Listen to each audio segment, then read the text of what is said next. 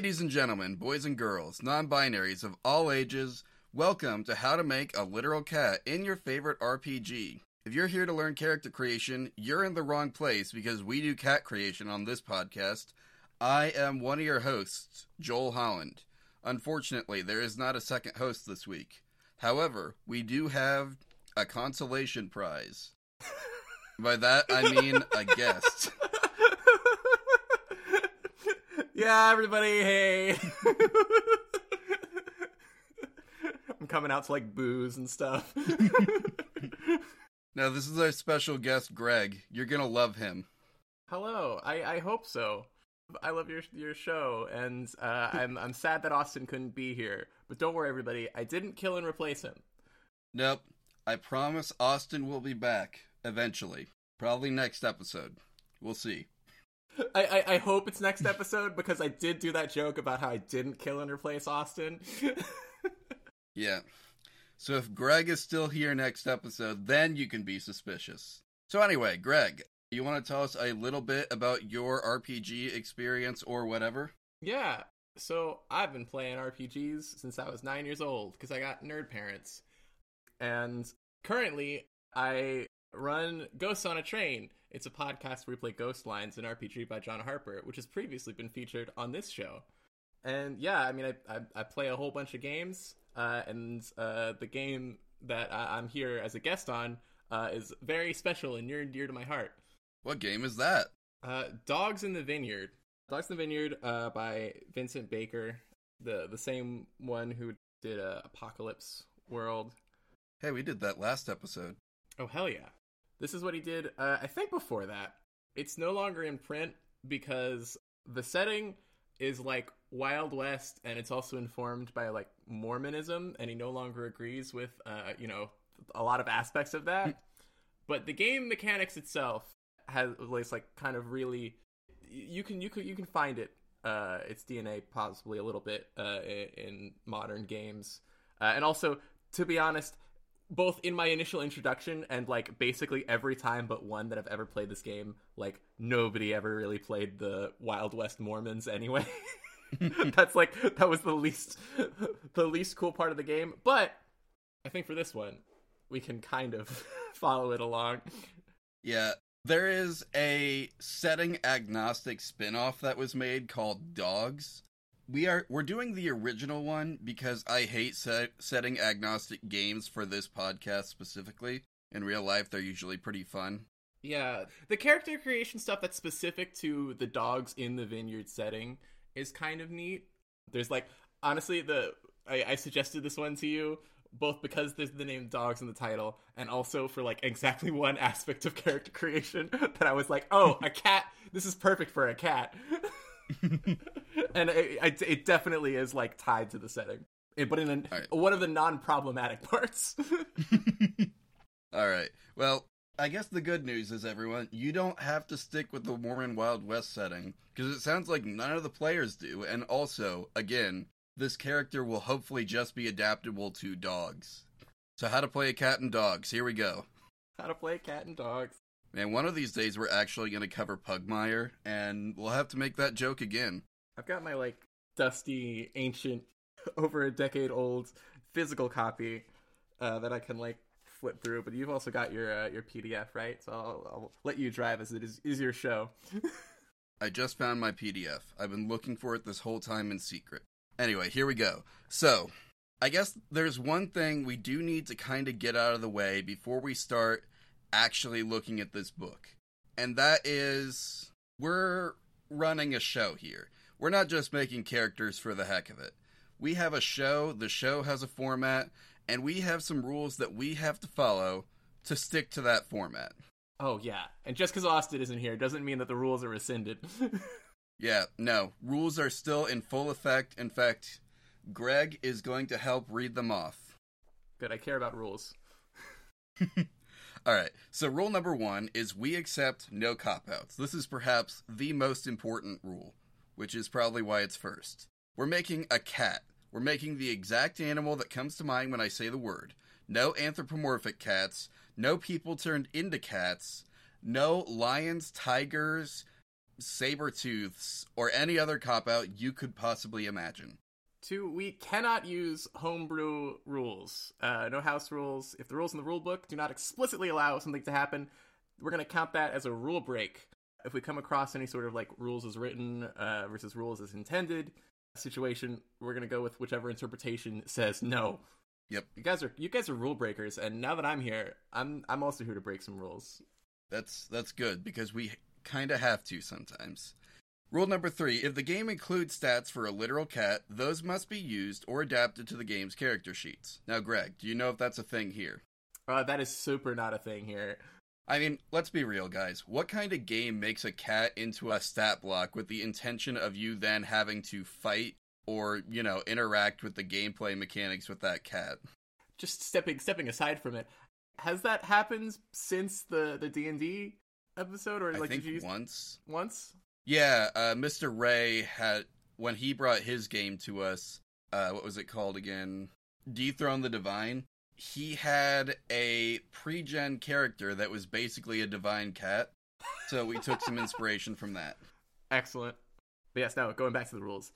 The character class, background, playbook, job, whatever is used to differentiate characters, has to exist in the game's core rules or as part of an official expansion. Once again, we're not going to use homebrew classes. Homebrew does not exist. Not real. It's not real. Homebrew can't hurt you. I don't know what you're talking about. Homebrew is sitting outside my window looking in every time we record. That's why I have to keep the curtains closed. Joel, keep those curtains closed. Ignore the tapping on the door. The cat can learn any skill available to its class, even if it's not something a cat could normally be trained to do. So long as they have some capacity, even if it's completely hypothetical, to carry out a task, they can do it. If a tool would be physically impossible for a literal cat to use, even if comically downsized for them, they cannot use it. If you put a cat inside of a normal car, I don't think that's allowed. A cat couldn't drive a normal car. A cat doesn't have opposable thumbs, so the number of cars it could drive is severely limited, even at their size. I mean, we've made it happen, don't get me wrong, but... Let's see, rule number 7. If a character sheet has a section that is meant to be filled out in collaboration with the rest of the party, we have to leave that blank so players can make it fit the group they're playing with. You will be playing with this cat. Listener, you will be playing with this cat. You will be. You're going to go look up dogs right after this episode, and then you're going to play as this cat. You're going to play as this cat in your game of dogs. Finally, we will keep track, we have to keep track, in fact, of every rule that we break. Gotta keep Joel honest here. One half of this podcast, just because Austin isn't away, just because Austin isn't here, can't be letting you get too crazy. Yep. He'll keep me on track. It's okay. Let's see. I gotta clear out the rules from last episode. Don't know if you know Apocalypse World too well, but that may have been spoilers there. I have not played Apocalypse World myself, but I've read it as a good little powered by the apocalypse actual play runner should. And I listened to a really good Trials of the Apocalypse podcast arc of Apocalypse World. Shout out to my boy David. That episode's already out, so you can just travel forward in time and listen to it. I'll do that. Yeah, and you know what? Joel really is keeping track. There is a document here to keep track of the broken rules. I gotta say, listen, as someone who's listened, I'm glad to see how professionally you're taking how to play a literal cat in your RPG. Yep, we take this very seriously. Anyway, with that out of the way, I guess I should turn back to this PDF here, and oh hey, this one has, linked to sections. That's cool. Oh, sick. Yeah, I like this PDF now. Creating characters, page 11, or 15 in the PDF. Yeah, we're immediately going to start off pretty intense. So let's see, procedure. Our first step is choosing our background, and from the character sheets you linked me, all the backgrounds have their own sheet here. Yeah, at least as far as what I sent you. I think the version that was on the back of the book, or even came with it originally. The version in the back of the book just has some not enough space to write down things and background agnostic. But yeah, what I sent you correlates each background, because a background is kind of like, it's the closest thing we'll get to a class here, but it's like far less rigid than a class or a playbook. Oh, so this was actually made by the person who... Yeah, let's shout this out real quick. Luke Hawksby on Reddit made these character sheets then. Yeah. This is a community resource. Which, don't worry, that's not a violation of the rules. Sometimes it's a necessity to get things moving. Yeah, so first step is backgrounds. Alright, so our options are well-rounded, strong history, complicated history, strong community, or complicated community. Yeah, and so each of these, basically what each one does mechanically is it gives you different stat dice, trait dice, and relationship dice. With kind of, so basically like strong history or strong community will give you like bigger dice, and then complicated will give you more dice. This is like one of those dice pool games, so that's where it comes in, like how you want it.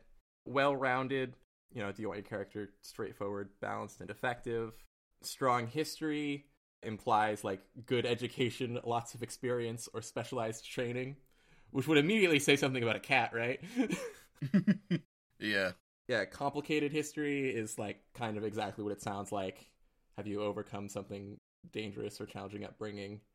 Strong community. Are you from a strong, caring family? And then complicated community. Are you not from that? Alright, so I kind of think strong community might be a good starting point for a cat if we, like, if this cat's just from this town and part of it, or whatever the setting is going to end up being, then strong community kind of seems like a good starting point, because that means that this cat was, like, someone's house pet, probably. Yeah, I think that makes a lot of sense. It's not necessarily like a street cat or something. This is a cat that, like, has been loved and knows love, and... Yeah, so we can start from there. I need to find the strong community. That is page 4 on this. Cat comes from a strong community. That means we've got 13 D6 stat dice, which is our next step. So, just looking at the character sheet here, distribute 13 d6 between your stats, at least 2 dice in each. Assign all of these dice now. Yeah. So this isn't a game where, this isn't a game where you roll dice to, like, get a number for your character. This is, like, the pool that you'll have access to when you do things. There's 4 stats. Got acuity, which is being, like, perceptive, alert, educated, clever, savvy, or well-read. Which is broad enough that, like, a cat could be that. Some of those things. Could be. Body is, I mean, it's kind of exactly what it sounds like. Somebody with a lot of dice and body could be big, healthy, strong, wiry, muscular, tall, graceful, quick, or steady. Cat for sure. And then heart, that's a character who's compassionate, attractive, charming, gentle, courageous, enduring, faithful, or likable. And then the last one's will, which is someone who's tenacious, aggressive, confident, unflinching, strong-willed, or unshakable. So we could argue that this cat is, like, very likable, very clever, and very nimble, and that would give us, like, good stats in heart, acuity, and body. I can't think of a good argument for will off the top of my head, but yeah, I'm sure there is one. I mean, here's the thing. I think maybe if this was like a rough and tumble alley cat or something, you could have, like, oh, this cat's really tenacious. But I don't know. Yeah, no, this cat's spoiled. This cat's spoiled. Sometimes cats will change their mind, or cats will just, like, give up on doing things that are easy. Yeah. I don't know. Do you want to just, like, off the bat say 2 in will? 2 in will. Dump stat. Which means we got 11 to play with for the other 3. Yeah, so Joel, you've got the character sheet open. You seeing all those do you seeing the activities that correspond to each combination of stat? Yeah, you've got talking, fighting, physical, and shooting. Wait, are we gonna have to give the cat gun? So you don't have to give the cat gun. So what Dogs in the Vineyard does, and Dogs probably has something similar. The thing with Dogs in the Vineyard is every conflict, there's different scales of conflict, basically. The lowest being talking, which could escalate to something physical. And physical is explicitly not fighting. Physical is like, but it is a physical action. And fighting is any sort of anything from like physical fighting to even fighting with a knife counts as fighting. And the fourth and final escalation is shooting with guns. It's a sort of like the dangers of each. So like I ran this as like a JoJo's Bizarre Adventure game once, and like stand combat was counted as shooting. So it's like, yeah, and even in the base game, a character does not need to have a gun, but once somebody pulls a gun out, or otherwise, I'm sure in dogs, or otherwise like escalates to the highest level of conflict, you need to roll acuity plus will. All right. I think that makes sense. So depending on what we want this cat to be good at, that can also that'll also inform like what stats you want. Like if we want this cat to be, I mean, obviously a cat cannot talk, but well, they can if they need to for the situation. But if they don't need to, then yeah, we'll say they can't. Yeah, I mean, I talking's like any sort of social conflicts, which a cat can kind of participate in. So if you want it good at that, we could get a lot of heart and acuity. I think heart in general probably is making a lot of sense to me, because that's both like talking social stuff and then also physical actions. And you know, cats on a cat scale are much more graceful than humans. Yeah. They're not like strong or anything, but well, proportionate to their size, they're pretty strong, but they're very small. They are very small. So I think this thing probably has a lot of heart, more heart than it has body, I think. Yeah, that would make sense. So we've got 11 to play with. What are you thinking, like 4 heart maybe? Yeah, let's go with 4 heart. Okay. And then so that's 6. 7 more. So, okay. I think that gives us enough so that we can either have 5 in one stat, 4 in 3. Do you want to have a cat of extremes? Do you want to have a powerful 5? Maybe. So you were talking earlier, like maybe a cat wouldn't be as good in body as they are in heart, potentially. Yeah. I think maybe then that could be 3, and then I think another 4 in acuity makes sense if we're gonna argue cleverness and senses as the reasoning. Yeah. I think acuity definitely up there. All right, so we got 46 heart, 46 acuity, 3d6 body, and 2d6 will. Check my math. 4, 8, 10, 13. We're good. Good. Step 2 is, yes, traits. Or stats. We just did that. Step 3, here we go. Create some traits to your character and divvy your character's trait dice between them. So you can create your character's traits as tidbits of history. I used to break horses with my dad, etc. You can phrase them as simple facts about your character. I worked with horses and I know how they think. Or you can phrase them as skills, horsemanship. You can also phrase them as attitudes. I'm very comfortable working with horses. I don't know how comfortable our cat would be with horses. Yeah, perhaps not very comfortable with horses. Yeah, I don't think we're going to have another cucumber pip situation so soon. But the only other thing with traits is, so of the dice that we have, so you assign dice to one of these traits. You can assign as many dice as we have, but only one type per trait. So you could have like, we've got 3d6 to play with, and so we could have 3 traits at a d6, or we can have one at 1d6 and one at 2d6, or we can have one just at 3d6, but we can't have like one at a d4 and a d6. Gotcha. Let's see. We've got a single d4 to play with, 3d6 like you just said, and then 2d8. And this is a game where, bigger number better. Although also at the same time, the book does say that you don't have to assign dice to match competence at all. I mean, this is kind of a more of a narrative game, so it's not necessarily competence. Like these are whatever's most important to this character should have the more dice. Like it sounds like another game where like the dice give it more narrative power than anything. So you could be really bad at something, but argue that you're really lucky at it potentially. Yeah, and I think luck might be a good trait for a cat. What do you think? Yeah, I like it. Is that their bad trait? Is that the single D4? A D4 will kind of screw you over in gameplay. Okay, so So if you want something, if you want a trait to be like good and desirable, and or you think you're going to use it a lot, I was going to say not good and if you think you're going to use it a lot, you probably want to have higher dice than a D4. A D4 though is pretty good for like weaknesses.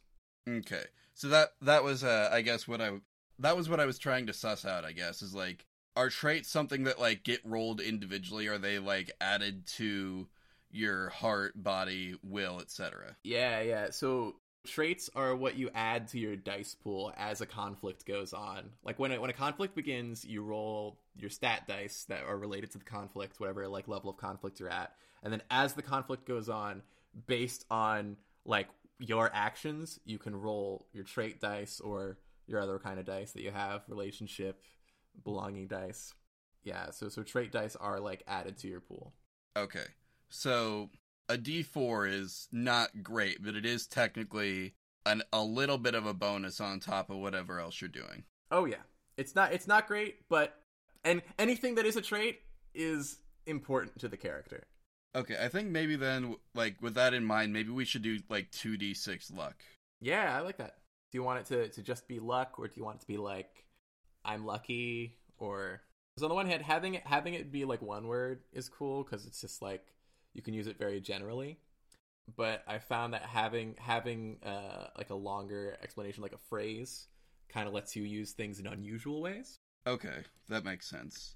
Like, you could even do, like I've always been lucky. You know, this cat's like grown up in a loving home. Man, this is real small. Let me tell you, the base character sheet, even smaller. I believe you. Yeah, I kind of get the general idea now, I think. Yeah.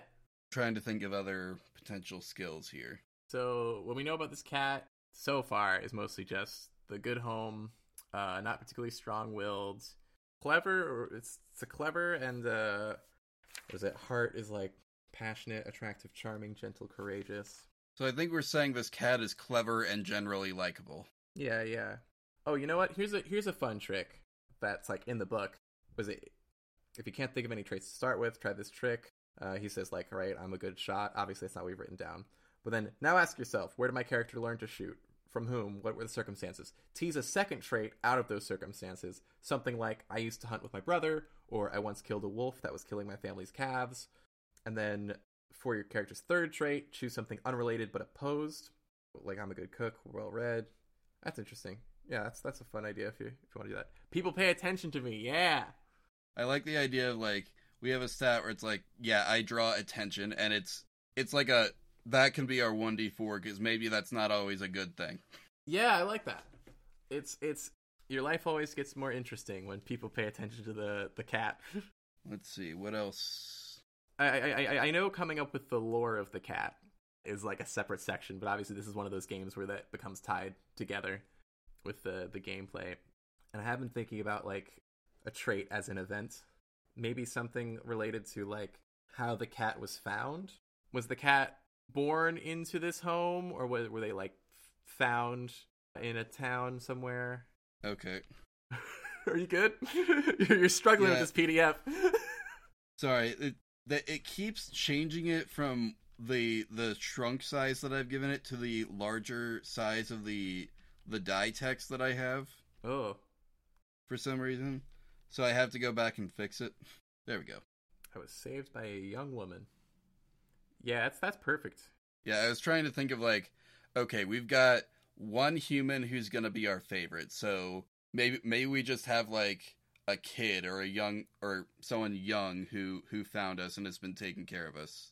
Oh yeah, and like this is the sort of trait that could be rolled like, you know, when potentially like saving somebody comes up, you can like roll it to think about how you were saved. When like you know, if interacting with somebody young and or a woman. Okay. That's kind of the secret of this game, is to try to like, when it comes to gameplay at least, like trying to think of how your traits, because your traits represent your history, kind of, actually not kind of, your traits represent the history. The history backgrounds have the most trait dice, seeing how it corresponds and how it, I always land on my feet, baby! That's going to be one of our D8 ones, because that's all we have left. Do we want it to be 2d8, like a really powerful that, or... Yeah, I think this is something we never fail at. Yes. Yeah. I've always been lucky. People pay attention to me. I was saved by a young woman. I always land on my feet.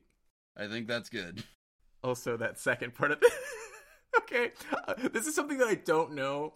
I don't know if it's in the re-release dogs, but on the character sheet and in character creation, it says you must either take a trait. You must take either a trait like I'm a dog or a relationship with the dogs, which is very funny when you're making a cat. But yeah, I don't know if it's going to be very relevant for dogs. But in Dogs in the Vineyard, the whole deal is you're kind of part of a group called God's Watchdogs, or the Dogs for short. Yeah, and you travel around like Mormon territory in the Wild West, solving problems and fighting demons. Sometimes the demons, like, it's up to you whether the demons are like actual real demons or just like someone drinking coffee or something. Yeah, it's weird. It's odd. That part is not great.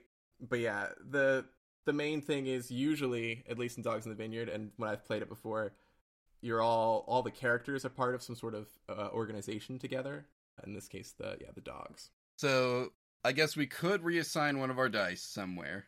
Either one of our D6s or our D8 to create a history with the dogs. I think we've got so many relationship dice from this strong community. Might as well have a relationship with the dogs, and also if somebody plays setting agnostic dogs, then you just have a relationship with dogs the animal, which makes sense for a cat. Yeah. So do we want to take one of our D6 or one of our D8s? Well, no. So you can also, instead of taking a trait, we can take a relationship with the dogs, which is the next section. Oh. Yeah. Okay. We got a whole nother pool of dice, and because we got a strong community, we've got a crap ton of relationship dice. All right.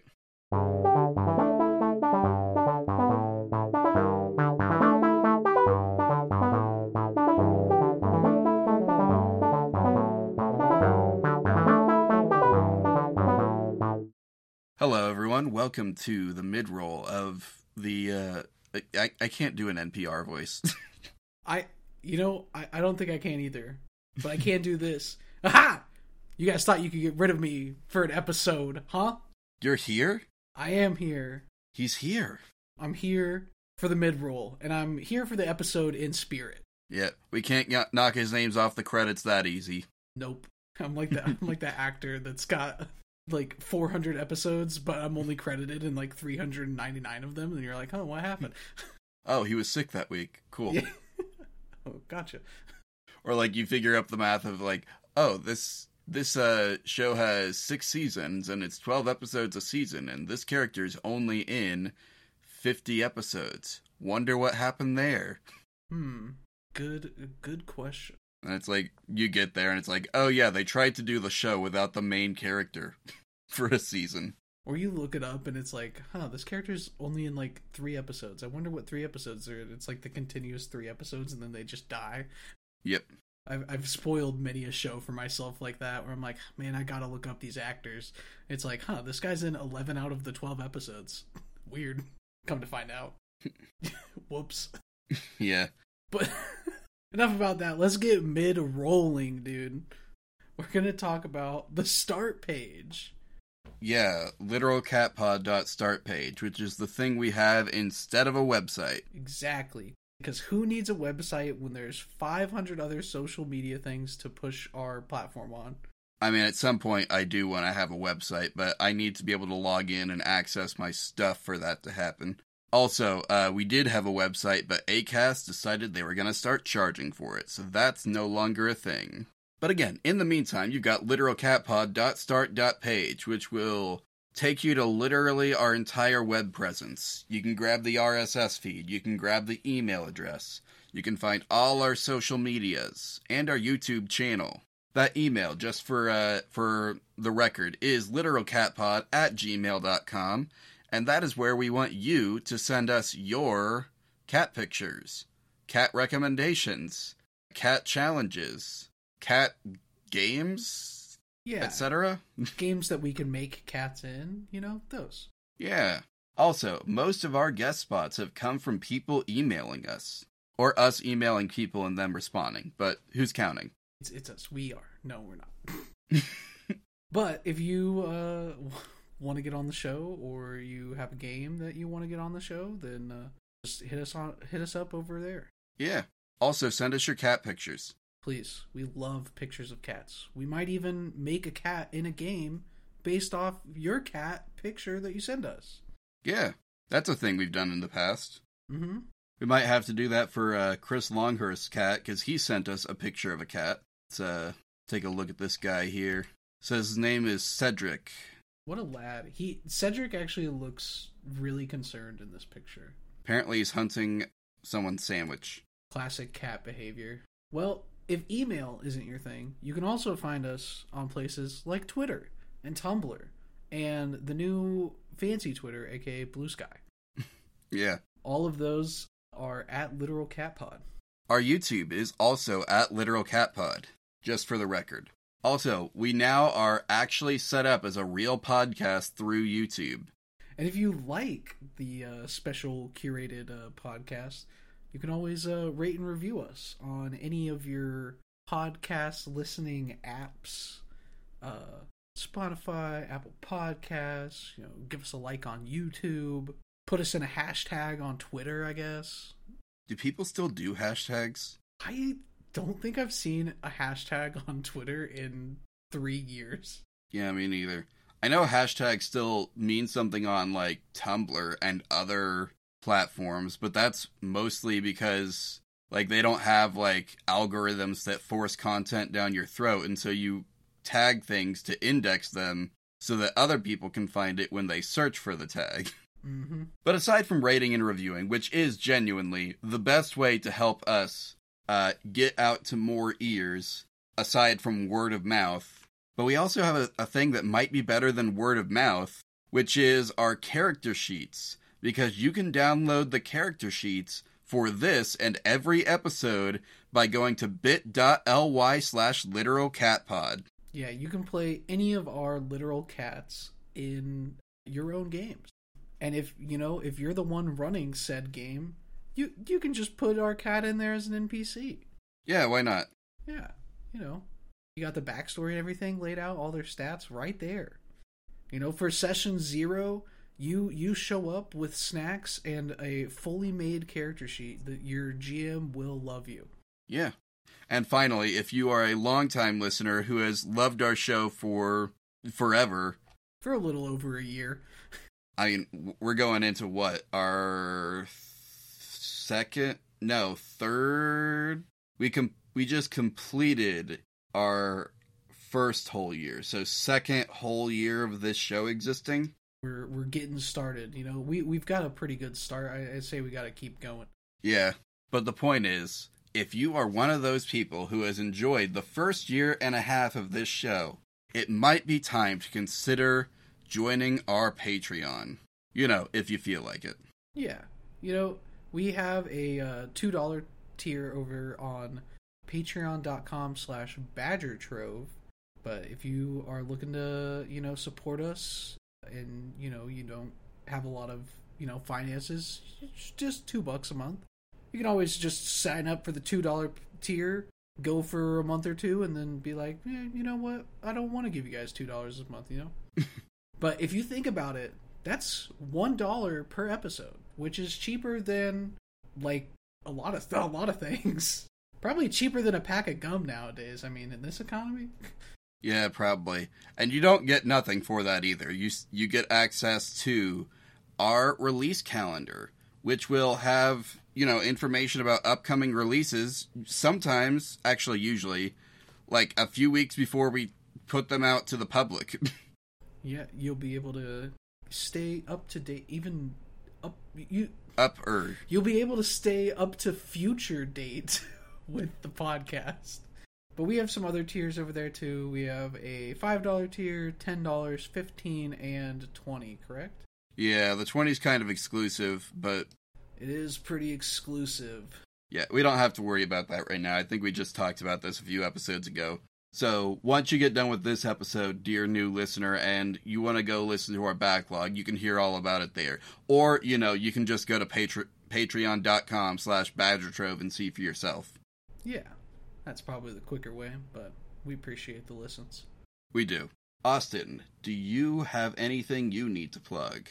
Currently, no. I am taking a little bit of a break from Twitch and stuff. I'm still active on Twitter and kind of on Tumblr, and also a little bit on TikTok if you want to go to @AvalonAlchemist at any of those sites. You can still follow my Twitch. I will be starting up again at some point, but, currently just taking a break. What about you, Joel? You got anything for the lovely listeners? Yeah. Actually, I should bring this up now because it probably will become like a Patreon bonus. But I am really close, possibly by the end of this month, I am really close to putting out a Powered by the Apocalypse one-shot heist RPG called Silent Mayhem under Springfield, where you steal cheese from the government. Oh boy. And yes, you can play as a cat in it. Of course. Some of you out there may know about the Springfield cheese incidents, but if you don't, don't do any research before you play the game, because finding out through the game would be honestly hilarious. Yeah. You don't need to know about the government cheese to steal the government cheese. Exactly. Well, is that everything? Did we check off all of our boxes? I think so. Except I didn't actually say where you could find me online, which would be going to Twitter, Tumblr, or Blue Sky and looking up Denala Lioge. But you don't know how to spell that. No one does. It's a name spelled backwards. So what you're going to do instead is you're going to go to jholland.start.page and click on the Twitter, Tumblr, or whatever else icon you feel like. Now I think we're done. Now we're done. Okay. Yep. Let's all say goodbye to Austin and return to the episode. Yep. Peace out. I will see you all in the next one. But enjoy the rest of this one. We interrupt your scheduled audio programming to bring you this message from Ghost on a Train. Alright guys, I'll ask the question we always ask when we encounter something. Does anyone recognize them? Hannah, you look like you have something. I mean, that's the question you usually ask when our characters run into a ghost so we can collaborate, but right now we're doing a promo, not playing. Are you talking about yourself? You're Greg, you're the GM. Is this a bit? We always do bits, Hannah. But your character, Andrel, isn't the one leading the bolts. That's Stefan's character, Drix. Stefan, what's Drix's first move? Do any of these moves work on promos? Normally we're a team of 3 goons keeping ghosts off of our train, but I guess Drix is gonna try and impress the listeners with a rope trick. Awesome. What do you think you would employ to impress a listener? Finesse, right? I mean, obviously, Drix is the show-off. Guy, you spoke before anyone could organically say your name. Quick, introduce yourself, and what's your character, Pip, doing? Oh, you just introduced me. I'm Guy, and Pip's gonna take a little something to warm him up through the promo. You're taking Greg's weird promo bit in stride. Well, Hannah, that's because I know listeners have already decided to hear our journey to bust the biggest ghost, the Immortal Emperor! You guys don't even know if he's a ghost. Boxcars! I rolled 2 6s. The listeners are gonna check out Ghosts on a Train, where we play Ghost Lines by our man J-Dog, aka John Harper. Wait, we don't personally know John. We can't say that. Shut it, Greg. We're gonna kill the J-Man's Immortal Emperor! You can't just... We're gonna bust this whole thing wide open! Yeehaw! Listen to Ghost on a Train, a Ghost Lines actual play. Take a trip on the Bride of Duskwall, an electric train protected by these 3, professionals. Yeah, so the first one, we do need to assign a relationship with, let's say dogs instead of the dogs, or I guess we could say the dogs, and then either way, it works. But we've got 4d6, 4d8, and 3d10. And it's like the relationship dice are kind of the same as traits, only it's super cool and in fact encouraged to not assign all of them. Okay, so we don't necessarily have to use all these. We don't necessarily have to use all of these. It's the book suggests you name a couple of people with whom your character has a relationship. So, okay, I get the idea that, like, you can then form a relationship with someone as you play and assign dice to it. Exactly. It's really helpful if, like, you want to do, if you're doing, like, arcs, or to represent, like, the changes in your relationship with, like, your fellow players. Because you can have conflict with involving other players, like, mechanically. Okay. And relationship dice end up like traits where, or kind of like traits. You don't use them exactly the same. Usually relationship dice are rolled immediately once the relationship is relevant in a conflict, rather than, like, based on your actions. But also, like traits, the, like, number of dice and the size of the dice represents their significance. The closest or significance of the person to your character. D10 is the biggest die in this game. So we've got a chunky 3D10. Hell yeah, the girl who raised me. 2D8. I didn't actually mean 2D8. I just was trying to get sizes down. But we could. Like, that's a really strong relationship. It's come up before. Say, if we... Yeah, I would give that one... It would depend, too, if the girl who raised me is also in the game. I guess if we, a good DM would include a backstory character like that or other things, but yeah, we don't need to do it 2D8. I just got excited that you were like, oh yeah, going all in. I mean, I think that should be like at least a 1D8 or maybe a 1D10 because that's like a formative, like, important. 1D10 feels very right to me.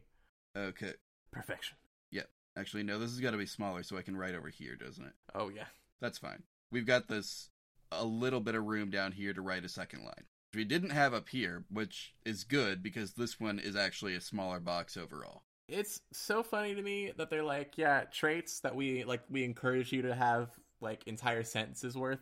Yeah, you get one line. And then relationships, which are like, name some people. Yeah. They give you all the space. Actually, then again, this isn't the this is not the official character sheet. This is the community one. I don't want to shit talk you. I'm sorry. Thank you. Yeah, we needed this, so it's good you did it. It is good you did it. So, like, do we want to say that maybe, like, our ties to the dogs is, like, the girl who raised us has a, like, family member who is part of them, or... Yeah, I mean, I think that works. So you just need to put a die into the dogs, and I've known most players will just sort of put their D6 in it and just forget about it. Makes sense. But there have been rare occasions where I've had somebody, because normally I just make the dogs, like, I think instead of the dogs, I had, like, the Speedwagon Foundation for the JoJo game.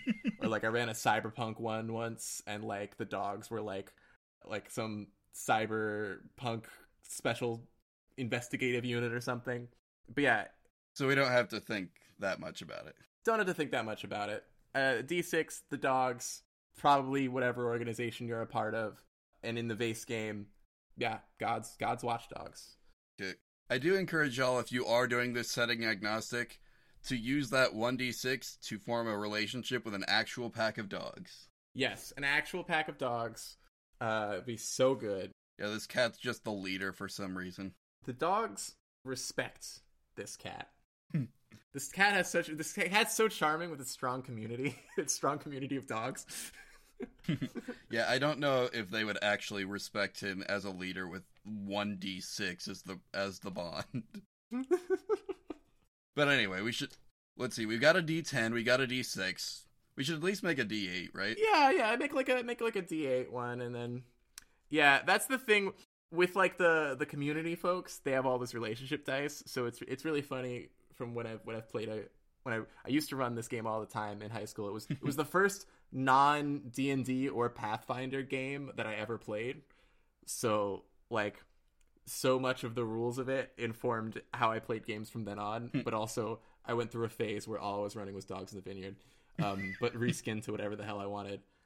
So, like, you get the characters that are, like, strong history, complicated history. They start off so strong with, like, 1 billion traits.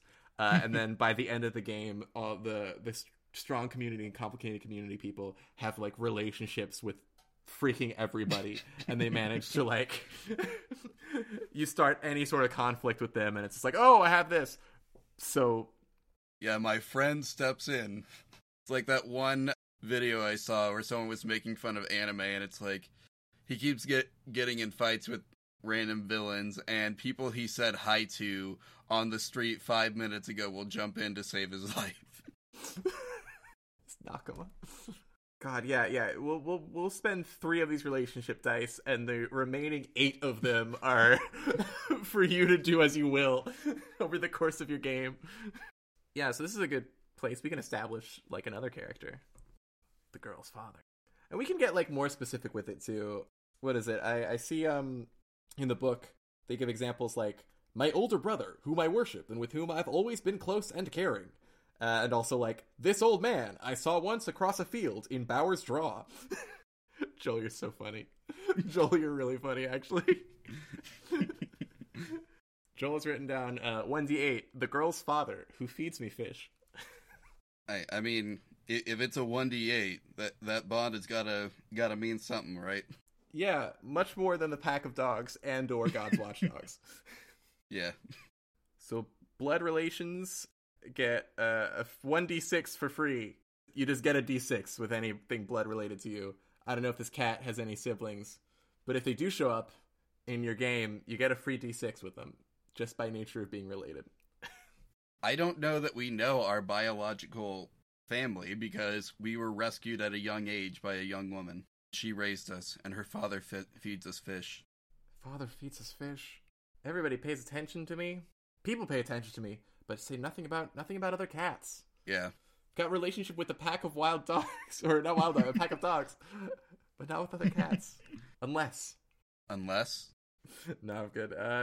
Want to move on to the next step? Sure. Belongings. Name some things your character owns. And give them dice if they warrant them. Yeah, so this is one of those games where... it can be assumed that everything written down in your belongings is not all you own in the world, but it's all that will, like, be relevant enough to give you dice. Okay. There's, like, standard stuff that they give you. They give you in the base setting as part of the dogs that are less important to a cat. A jar of sacred earth. I mean, we could potentially have that. A copy of the Book of Life. I don't know how important that'll be to the cat. Because the cat can't read. A horse as well. A horse and gun. Maybe not as relevant. But the thing that I love to adapt in every single setting, regardless. So I hope they keep it in dogs. But either way, this is actually the reason why I was like, this would kind of be perfect. Coat. Your coat. In the actual... So here's the thing. In the game itself, the setting... you are, like, given a coat by, like, your family, and, like, the coat is one thing, that is the belonging that everybody has and everybody gets dice for, no matter what. You are encouraged to write down what colors and patterns are in your character's coat. Most characters' coats start, so for any item, we assign it based kind of on vibes. 1d4 if an item is crap. That's Vincent Baker's words, not mine. 1d6 if it's normal. 1d8 if it's big. 2d6 if it's excellent. And 2d8 if it's both big and excellent. And so most characters' coats start out with 2d6 for excellence. Okay. We have this excellent... I put fur as a joke, but, like... I mean, we could just say that the cat's natural fur is... Yeah, regardless, we should write down what colors and patterns are in this in this cat's coat. Do you like the idea of 2d6 for that, though? Just have this magnificent... This could be my Maine Coon with the power of floof. Yes! It's finally happened. I've wanted to do that for a long time. And this game will support it. Yeah, the game called Dogs has a coat. Gotta make a cat in it. Yeah, thankfully belongings are also pretty freeform in the game, so even if Dogs setting agnostic does not have the coat section, then this is truly just describing the coat of a cat. Yeah. A-okay. So, I think our gun has to be crap because it doesn't work, and we can't use it even if it did. So, if we give it dice, well, like we don't need to keep the gun, but if we do give it dice, which I'm still kind of for, if you're down, it'll just somehow be relevant to our cat's adventure here. I mean, I'm cool with just like crossing it out entirely. Yeah, we don't need that gun. Normally in this game, though, guns have a D4 in addition to whatever other dice they have, just because guns are dangerous. Yep. Would they give us a horse? I don't know if a cat would individually have a horse, actually. Like, again, we can't just make everyone Cucumber Pip. Just gotta draw a line somewhere. Yep.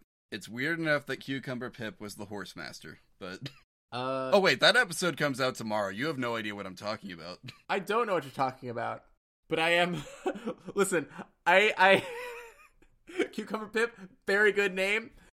And I believe you. I've listened to a bit of your podcast at this point, and I believe you that cat could be trained to use a horse somehow. Oh, it comes with 6 horses. It comes with 6 horses? Or technically 1 horse for every party member, but by default, Fellowship 2nd Edition comes with like 6 base character classes. So I see. So yeah, by default.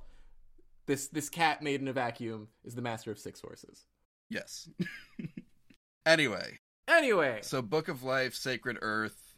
Yeah. This guy could carry around a miniature book. I can't read it, but... Yeah, I'm just imagining, like, a book on a little chain. Yeah, he could have that. Why not? Sacred Earth, is that...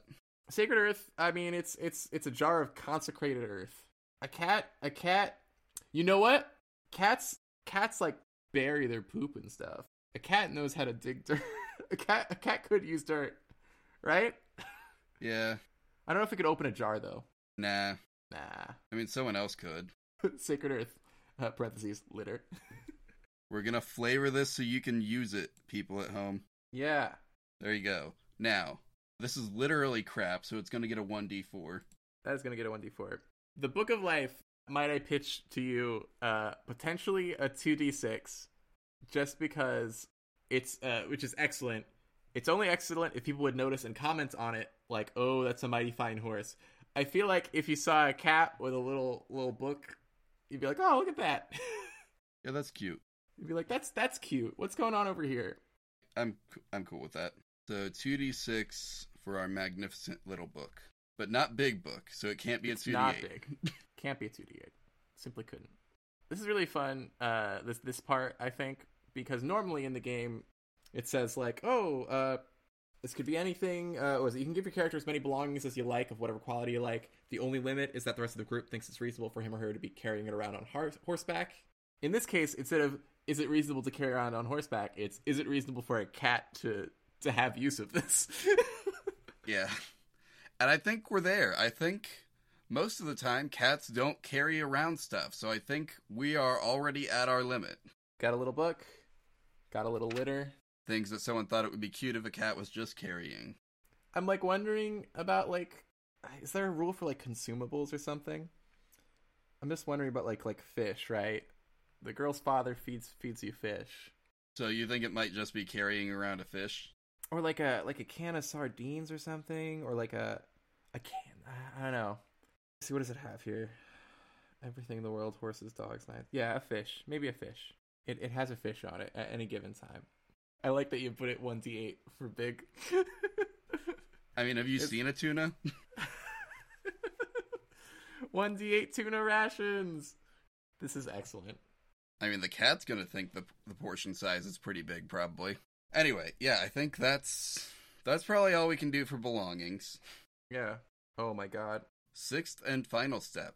Oh, I think, you know what? I led you astray in the beginning where you were like, hey, is there anything else we need for this? Yeah, so this is the sort of game that, like, kind of just... So here's the thing. 6th and final step, accomplishment. This is kind of just like a tutorial. Like, this is like an actual, like, conflict in a game. I don't know if we need to do this, or... No, this sounds like something that would fall into step 7 now that I'm reading it. Yeah, I'm looking here. Say that I'm the GM for your game. I call on each of you, the players, in turn. Yeah, so this is not... We've reached the end of the cat. Yeah. It literally says, while you've hopefully been open to suggestions, nobody else has had any actual say about what goes onto your character sheet. This final step, that changes. So this is a group activity. But we still need to name this cat. Either brother or sister, whatever. All right. So, let's see. How cat owners name their pets? Is there anything... I'm sorry. I'm so glad to be seeing the reference material that Joel and Austin use when recording this podcast. This is pretty good. This is pretty good, listeners. Yep. So I feel like if you wanted to use the setting of like Wild West Mormon territory sort of thing, maybe we'd go more like historical or like literature style. I agree. Like a classic literature or history, probably. Probably naming the cat either Joseph or Smith would be frowned upon in the game's like default setting. I don't know. That might be pretty funny. Could name it Joseph. Could name it Joseph. Little Joey. Brother Joey. Alright, I know I said it as a joke, but I actually do think that works. If I can spell the right word. There we go. So, I think that's actually it then, isn't it? Yeah, that's a dog. You made a dog who's a cat. You made a cat in dogs. We've done it, guys. We got through this one. Did we break any, I mean, is this where you keep track of broken rules? Do we like recount them at the ends? Yeah, I think technically we altered the default inventory. So, like, I feel like that counts. You technically only need to give dice to like something important to you. It assumes that you were given all those things, but you don't necessarily need to give dice to them. Although I guess, you know what? We did change the coat, actually. We changed the nature of the coat, and again, like, there's things that, like, as written, it assumes every character has, including a horse, and we took that away. That's fair. You know what? We altered the inventory. That's a rule break. I forgot rule number 1, no cop-outs. or I forgot the what is it? Rules as written versus rules as intended. Whichever says no. Yep. So I think, yeah, we altered the inventory and we altered the nature of the coat. So I guess I should specify default inventory because technically, like you said, you can change some things in your inventory. So yeah, I think there's 2 rules, and it's not all that uncommon actually for us to have to break rules surrounding the inventory. Sometimes we just don't give it enough thought to worry about whether or not we've broken a rule there, but yeah, inventory is like a not so small part of this character creation, so yeah, makes sense to count it. And then I think I definitely this game assumes that you'd be playing a human person. Yep. But you guys break that one all the time. Or at least something that can ride a horse. At least something that can ride a horse. So yeah, there we go. I'm so glad you finally got your Maine Coon. Yeah, with the power of floof. No wonder no one can ignore this cat. Yeah, Dogs is a cool game. If Dogs, as my understanding, Dogs just has the same mechanics that Dogs in the Vineyard had, probably maybe a little streamlined for time. Maybe a little streamlined since it's been years since the first one came out, over a decade, potentially 2 decades. No, just over a decade, like a decade and a half maybe. Yeah, it's a good game to play, especially if you want to kind of learn how to do, for me at least, learn how to do like narrative role play. Well, when you're used to role play being like the thing you do in between D&D combat encounters, the notion of like a tense argument with somebody has the same mechanics as a shootout in a saloon.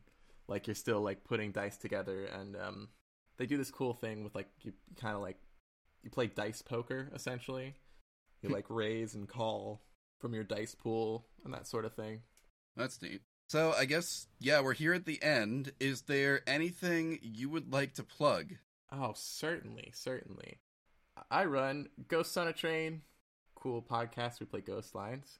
We're on Twitter at ghosts_train and on Blue Sky at ghosts-train because we couldn't do ghosts_train and I do kind of miss it because I've been saying Ghost_Train for a while. I'm also that show's part of the Faustian Nonsense network of podcasts, and I'm in stuff there as kind of a voice actor. Super Suits is the network's big thing, and I'm in a couple episodes of that. And my very, very good friend and player in Ghost on a Train, Hannah, is the lead writer on season 1. So that's really, really big for us. Nice. Yeah, and in fact, with this is probably gonna come out like in a month, right? This is the December 13th episode. I genuinely don't know if your episode of Ghost on a Train is going to be out until then. But would you be down for me teasing it, me saying it? Oh yeah, I was going to ask if I was allowed to say it. Oh, for sure. Yeah. Okay, so I don't know if it's going to be out because of backlog for both, us having a lot recorded, and also my editing flow has been disrupted by life. But Joel came on to Ghost on a Train playing Wonk the cat that Joel and Austin made during their mid-sized lightning rounds.